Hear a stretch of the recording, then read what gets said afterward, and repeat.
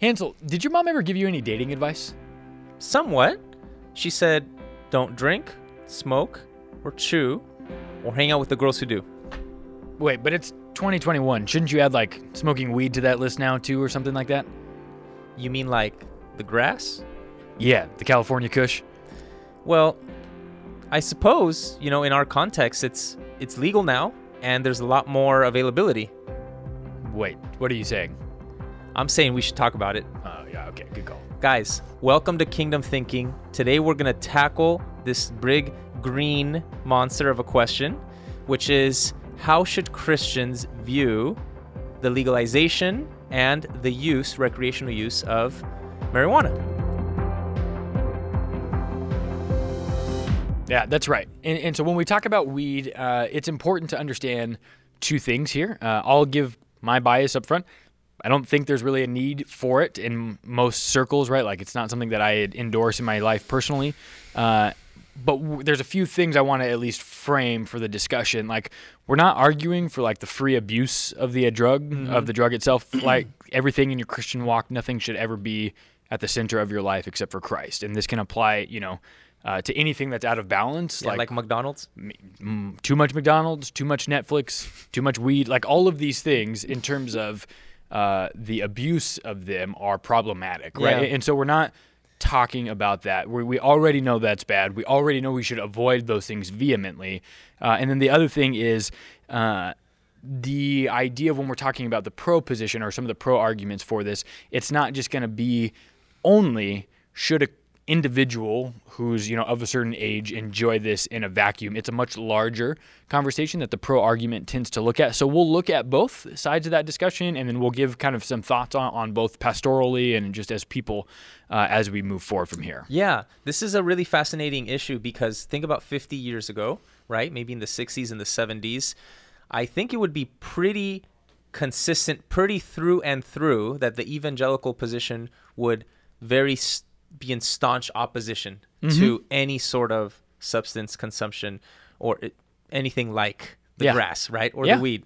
So really interesting how in the last few years, the legalization in the states, in a lot of states of marijuana, and then the tension with the federal government, still viewing it as a controlled substance, has created a kind of cultural dissonance or tension there of how to view it. And that always trickles down into the conversations that Christians have in churches, right? In small groups. And so it behooves us as Christians, and also I think for pastors and ministry leaders to be able to navigate some of these issues. Yeah. So to be clear, we're handling question 1A and 1B. 1A being how should specific individuals view partaking or consumption? Is it ethical or not, the recreational use? That's what we're talking about. Now, question 1B would be, what about the legalization as a whole? Yeah. What should the Christian stance be? What side effects or benefits, perhaps economics, etc., would come from that? Sure. All right. Sure. So let's jump in. All right, so we're going to examine some of the pro arguments, right, that we've seen from this now. And again, I think it's important that we start here with the understanding that if there is going to be any pro argument made for it, for me, I think it's best to start the idea of saying that it ought to be illegal until one is 25 there, or it shouldn't be used until one is 25. You said 25? Yeah, so I say that term specifically, or that number specifically, because the studies of science have shown that it can have negative impacts on developing brains, right? And so we know that your prefrontal cortex, the part of your brain that is responsible for making good decisions, correct, right? Judgment. Judgment-based decisions is not fully formed until roughly about 25 years old. And so that to me is an important starter here, because we have something that's clear and concise in terms of an evidentiary model showing that it's problematic anytime before then. And so I think when we kind of frame it in that kind of contextualization and understanding, it's a little bit of an easier way to kind of begin moving the dialogue forward. Okay. And so, and then when we begin to examine even like the medical benefits of marijuana for people who have like chronic pain disorders, I think the assessment here is kind of obvious. Christians are called to have compassion on people in a plant that is regulated well and not abused by a patient. If somebody's going through some type of terminal cancer or has some type of autoimmune disease, for which they have, a lot of pain, like a fibromyalgia kind of situation, and the SSIDs that, have tough side effects that come with, fibromyalgia, like depression and anxiety and stuff like that, that have worse side effects than the actual things themselves. weed can be a real answer to that kind of conversation. And so there's value in at least having the discussion about its legitimacy as a legitimate pharmaceutical option or alternative to like opiates or painkillers or other SSID inhibitors and things like that. From a biblical perspective, specifically on this one, right? Christian morality shows us that followers are to take an active role in caring for the sick. And in Jesus' conversation in Matthew 25, one of the criteria that he talks about for entrance into the kingdom of heaven is like, what kind of compassion did you have on people who were sick? And so if there is something like weed that can fit into the conversation of like bringing legitimate pain relief and healing, then maybe that can fit into that that part of the that dialogue there. Interesting. What do you think? So does that stand over and against recreational use for you? I don't know. I think if somebody's making a pro argument for the side, I think it's probably two parallel conversations that are happening at the same time, right? Because I know anxiety is a disorder that is becoming far too common in the United States, right? With people who are in the millennial range, like kind of where we sit. And so the idea here would be like, how are we defining specifically medicinal versus recreational? Because people who use it recreationally might say like, well, I'm still using it for medicinal purposes, right? So I have good friends who I know who use weed, who I would say probably abuse weed actually, but they would say that, well, I'm using it to go to sleep or I'm using it to help calm my nerves, right? It's like instead of drinking a beer after work or having a glass of red wine, right? It's like I smoke a blunt and it actually helps me relax and feel better. Yeah, that's interesting. So there's a lot of, it's subjective by nature, right? In terms of discerning both intention and the self-awareness of that process. Do you think that the legalization or the way that people get access to it and the way that it would work in an economic system in its implementation in society, how would it be able to filter through those things? Yeah, so I think it's interesting. Kind of the economic conversation is pretty important because I think it speaks to the larger discussion in general.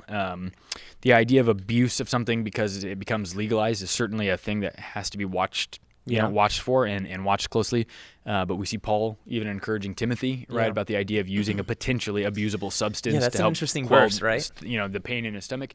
And so we'll come back to this later in the conversation. I think your point about like discerning the heart motive behind things is incredibly important to this conversation there. But specifically on the recreational side, my argument doesn't, or my thought process, I guess, doesn't really stem so much from the notion of like unwinding after work, right, for the sake of unwinding after work. I don't. Okay. I think that's a little bit narrow or short-sighted in the bigger discussion about what the historicity of marijuana has been in this country, and more than that, I think the bigger conversation that we ought to at least be aware of as Christians when we're going to consider the totality of the picture. Because if we're not careful, we can end up actually contributing to and making problematic more instances of this moving forward.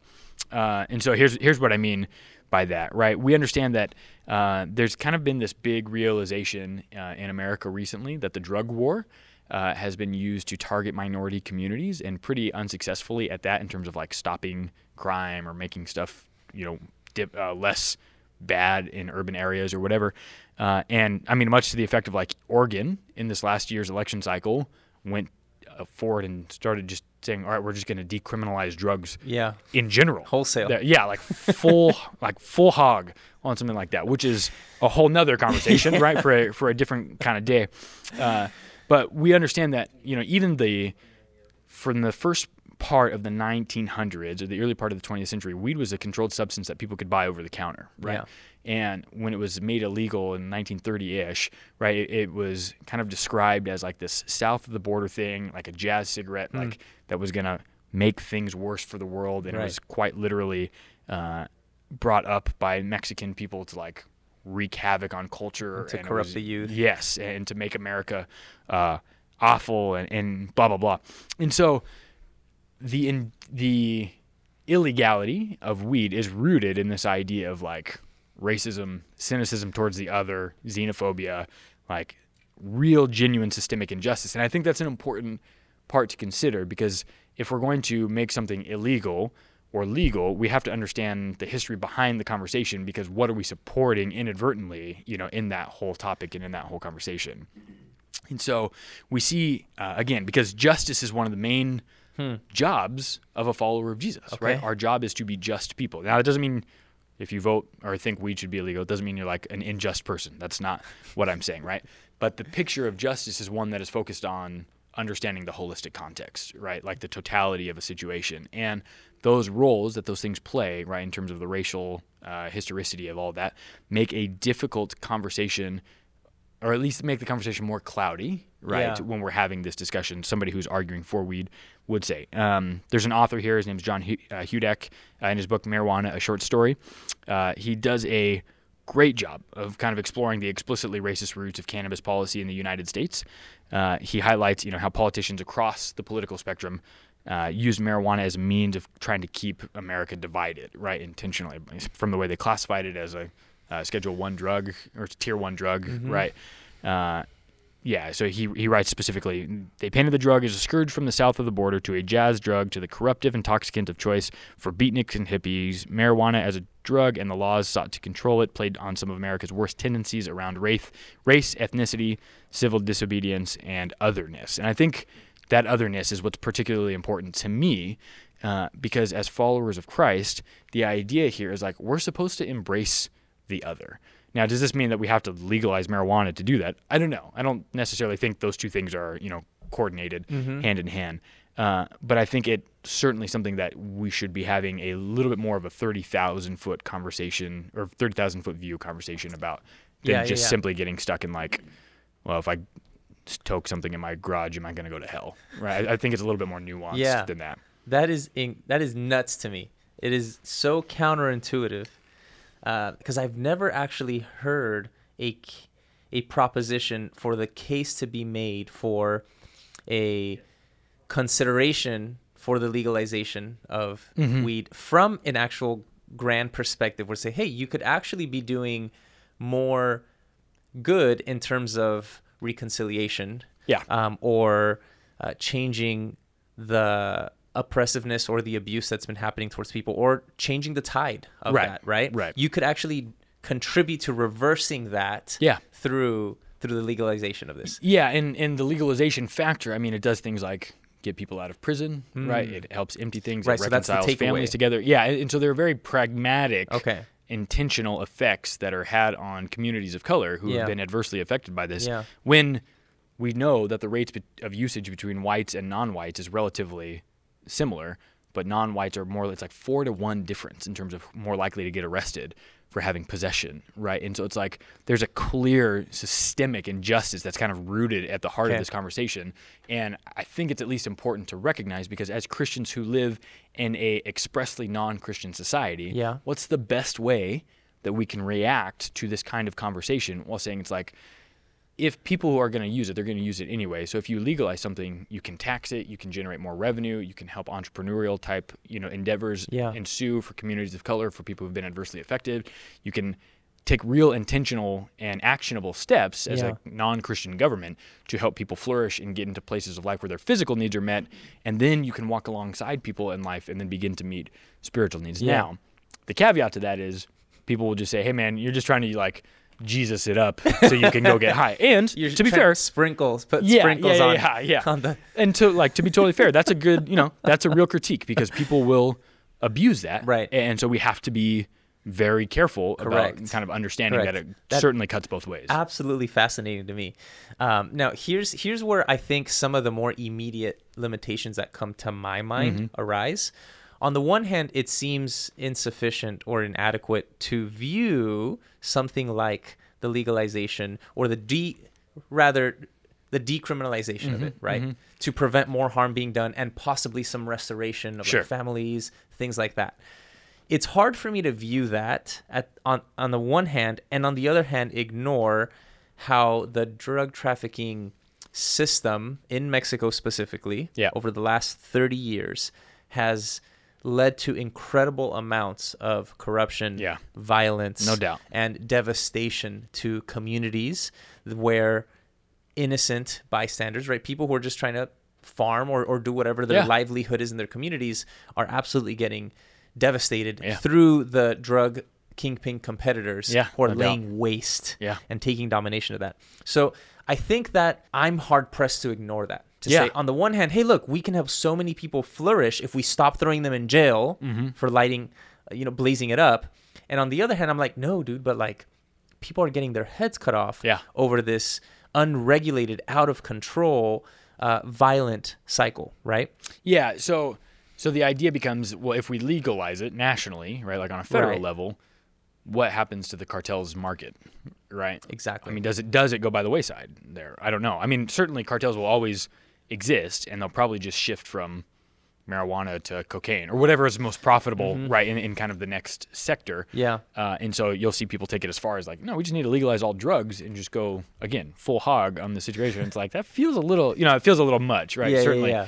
there. But the idea is, how do we compete with both of those? Because one group there's always going to be an out group, Correct. right? No matter what you decide Yeah. there. And so to whom does our responsibility belong the most as Americans, right? Should it Yeah. be other Americans or should it be people in another country? Right. And I think that's part of the tension. Yeah, for sure. Part of the tension is having an immediate perspective of who are the people that we're ministering to. Yeah, You're right. ministering to 18 through 25-year-olds here, right, Mm-hmm. in SoCal. And on the other hand, I think the ethic needs to hold its water to be able to have consistency and a way of helping global flourishing as Yeah. well. So Yeah. there is tension there, admittedly. Now, so here's interesting. The second, I think, limitation that would come to me is how would you do this ministerially, like pastorally, right? You're Yep. like, hey, guys, it's legal. It's all good. Just make sure you don't pick up that blunt till you're 25. Right. And this for me is where I probably come down as my ultimate answer, right? And this is Okay. why I don't think I can get behind the consumption of weed personally, right? Okay. And this is why I think we shouldn't take like an affirmative stance to just open usage of it, because particularly there's kind of two things that come to mind with this. I lean very heavily on the writings of Paul for my thinking here. So Paul talks about the idea of the weaker brother, right, in Romans 14, there, that if we do anything, we shouldn't do anything that causes our brother and sister to stumble. Okay. So I know for me, if people found out that as a pastor I smoked weed, it would decimate any credibility I had with a multiplicity of generations, right? It might make some of my 15-year-old students think I'm way cooler, for sure, but it'll wreck whatever credibility I have with their mom and dad, Yeah. right? And so for me, it's important to keep that bigger picture in mind. Paul talks about a couple of things here, like because it's permissible doesn't mean it's beneficial, Yeah. right? And so for me, the ultimate question of this ministerially is like, legality is actually pretty secondary in its nature. Okay, good. Compared to what I think Christ commands of me, which is like to be willing to give up Yeah. all of my individual freedoms for the sake of the gospel. Yeah. Things that I might be entitled to do. So yeah, legally, I am entitled to smoke weed, right? I'm a 30-year-old man. Like, it's legal here in California. I can go get a fake prescription from whatever bogus doctor, right, on Venice Beach. Yeah. And I can go get some weed. But I think that's one of the least effective ways to live out a Christian witness, right? Yeah. And that's why I don't. And so, again, legality is secondarily imported into the conversation Yeah. because of what I think Christ calls and commands of me. Yeah, good. So that's a fascinating curiosity then that we have here in this conversation. Yeah. On the two sides, you have on the one hand the possibility of a Christian stance that would be okay or permissive in some ways of the decriminalization Sure. for the betterment of society, and on the other hand saying, yeah, but the legality of it actually isn't even the point. Right. And I think that's an important juxtaposition Yeah. to make Yeah. because again, like we were saying earlier, it is largely heart driven in the conversation, right? Like, I know people that smoke it that need it, right? That it's like genuinely keeping them alive and out of the hospital. And that's great. They don't abuse it. It is what it is for them. But for me, dude, could never and will never participate in that kind of world because it's like, I don't want one thing I do to mess up any potential chance at having a witness or having a conversation that could help people say yes to Jesus, right? Yeah. Because it's like, that would get you written off from so many people so quickly. It wouldn't be worth it. But as a pastor, nobody expects me to smoke weed, right? So when if I'm hanging out with somebody, they're like, hey, you want to hit my vape pen? It's like, no, I'm good. They're like, oh, okay. Yeah, that makes sense, right? Like it makes sense because you are a pastor. And you're like, yeah, okay. Like, I don't need to try and break that. It's not a stereotype that's worth trying to break, right? In that kind of conversation or in that context. Yeah. And nobody's like, oh, dude, you're such a square. It's like, oh, okay. Now, Like, how about for the rest of us though? Sure. Right, the non-pastors, non-clergy, just the typical young adult or even perhaps late teens asking the question, and I think it's a legitimate question. Is there a case that could be made for somebody to say, I love Jesus and I love my church, I'm a Christian, but I just want to light it up once in a while? I read this interesting article earlier by Kevin Van Hooser. He's a systematic theologian at Trinity Seminary in Deerfield, Illinois. He made a very interesting and compelling point, I think, when he says that from the practical question for regular Christians, it seems better to view this less from the ethical perspective of, is this right or is this wrong? Because, surprise, surprise, the Bible does not reference marijuana at all. Right. There's a couple references to gardens and grass, right? But I think that'd be a bit of a stretch, exegetically. So, given the biblical scope of ethics there, he says it would be more beneficial to view it less from an absolute right or wrong perspective and more, is this wise or is this foolish? Yeah. And so he makes this case.